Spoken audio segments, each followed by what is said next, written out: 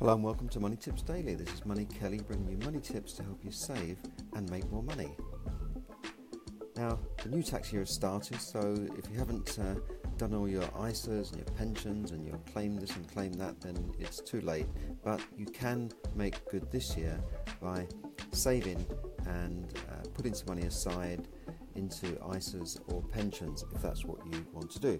Now, for all you property investors and landlords out there, there has been a change on the 1st of April, and I'm sure you're all aware of this, aren't you?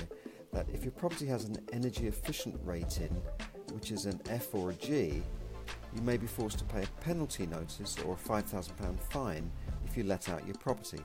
In other words, this is the old EPC rating, Energy Performance Certificate, that we all have to get when we let a property or sell a property or just list a property with an estate agent for sale. You're supposed to get this EPC. And, you know, I think a lot of us thought of it as something that's just a necessary evil. And, you pay some guy 30 or 40 quid and he comes along and gives you this rating. It doesn't seem to hold much value. But obviously the government are placing a bit more stock in this now. And they're saying that, you've got to have this. And, if it's a low rating like an F or a G, you shouldn't be letting the property. And if you go against the regulations, then this could affect your chances of being able to serve a Section 21 to gain possession of your property back.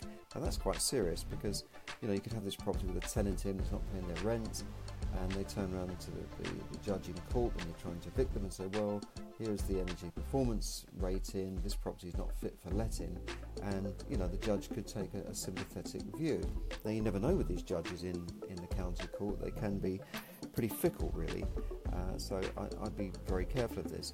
However, there are ways in which you sort of can improve this, and one of the ways, if you've got a property that is not up to scratch, there are ways that you can get your rating up, and there are a number of ways. Some may cost you a bit of money, others may not be that serious. For instance, you could the lower cost measures could be just simply things like upgrading your lighting, upgrading your energy lighting, putting in new energy bulbs, upgrading your heating controls.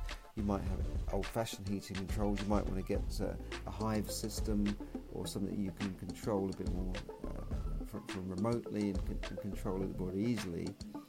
Obviously, the higher cost measures could include upgrading or replacing the old boiler that you've got. Now, you might say, well, I'm happy with my boiler that I've had for 10, 15, 20 years, but the boiler may be very inefficient, and I know the tenant is paying for that, but obviously the government want to discourage tenants being put into properties where they may have very high heating costs, and it is a disadvantage to a tenant if you put them into a property where you've got some old Economy 7 radiator stuck on the wall, and the place is freezing cold and they have to use fan heaters and that sort of thing. So this is what they're trying to avoid. And I think if you're living in a property, now you don't need an EPC, but you may have had an EPC when you bought it. Have a look at that and see where you can make improvements. For instance, loft insulation is a fairly cheap way of making your house warmer.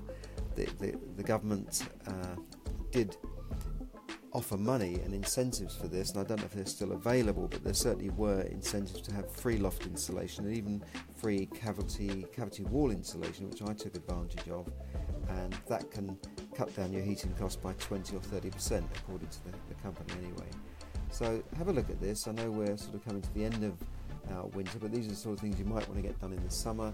Obviously things like double glazing is another expensive way, but that can make a huge difference on your heating bills and make life better for your tenant, and to a certain extent add value to a property. It's not going to necessarily immediately add the value that you in terms of what you spent on it, but anybody looks now at a property and says, well, has it got new windows, has it got PVC windows or double glazing before they buy it? So these are things it's worth investing in your property and not just letting it deteriorate. So that's something to watch out for landlords. Since the 1st of April, your property must have an energy efficient rating of at least higher than F4G, and if it's got F4G, then you're in trouble. And if you're a tenant listening to this, then you may want to have a word with your landlord if you've got some drafty old property with an electric radiator or some electric fan heater keeping you warm. Okay, well that's all for now. I'll keep it short and simple tonight, and we will speak to you again very soon.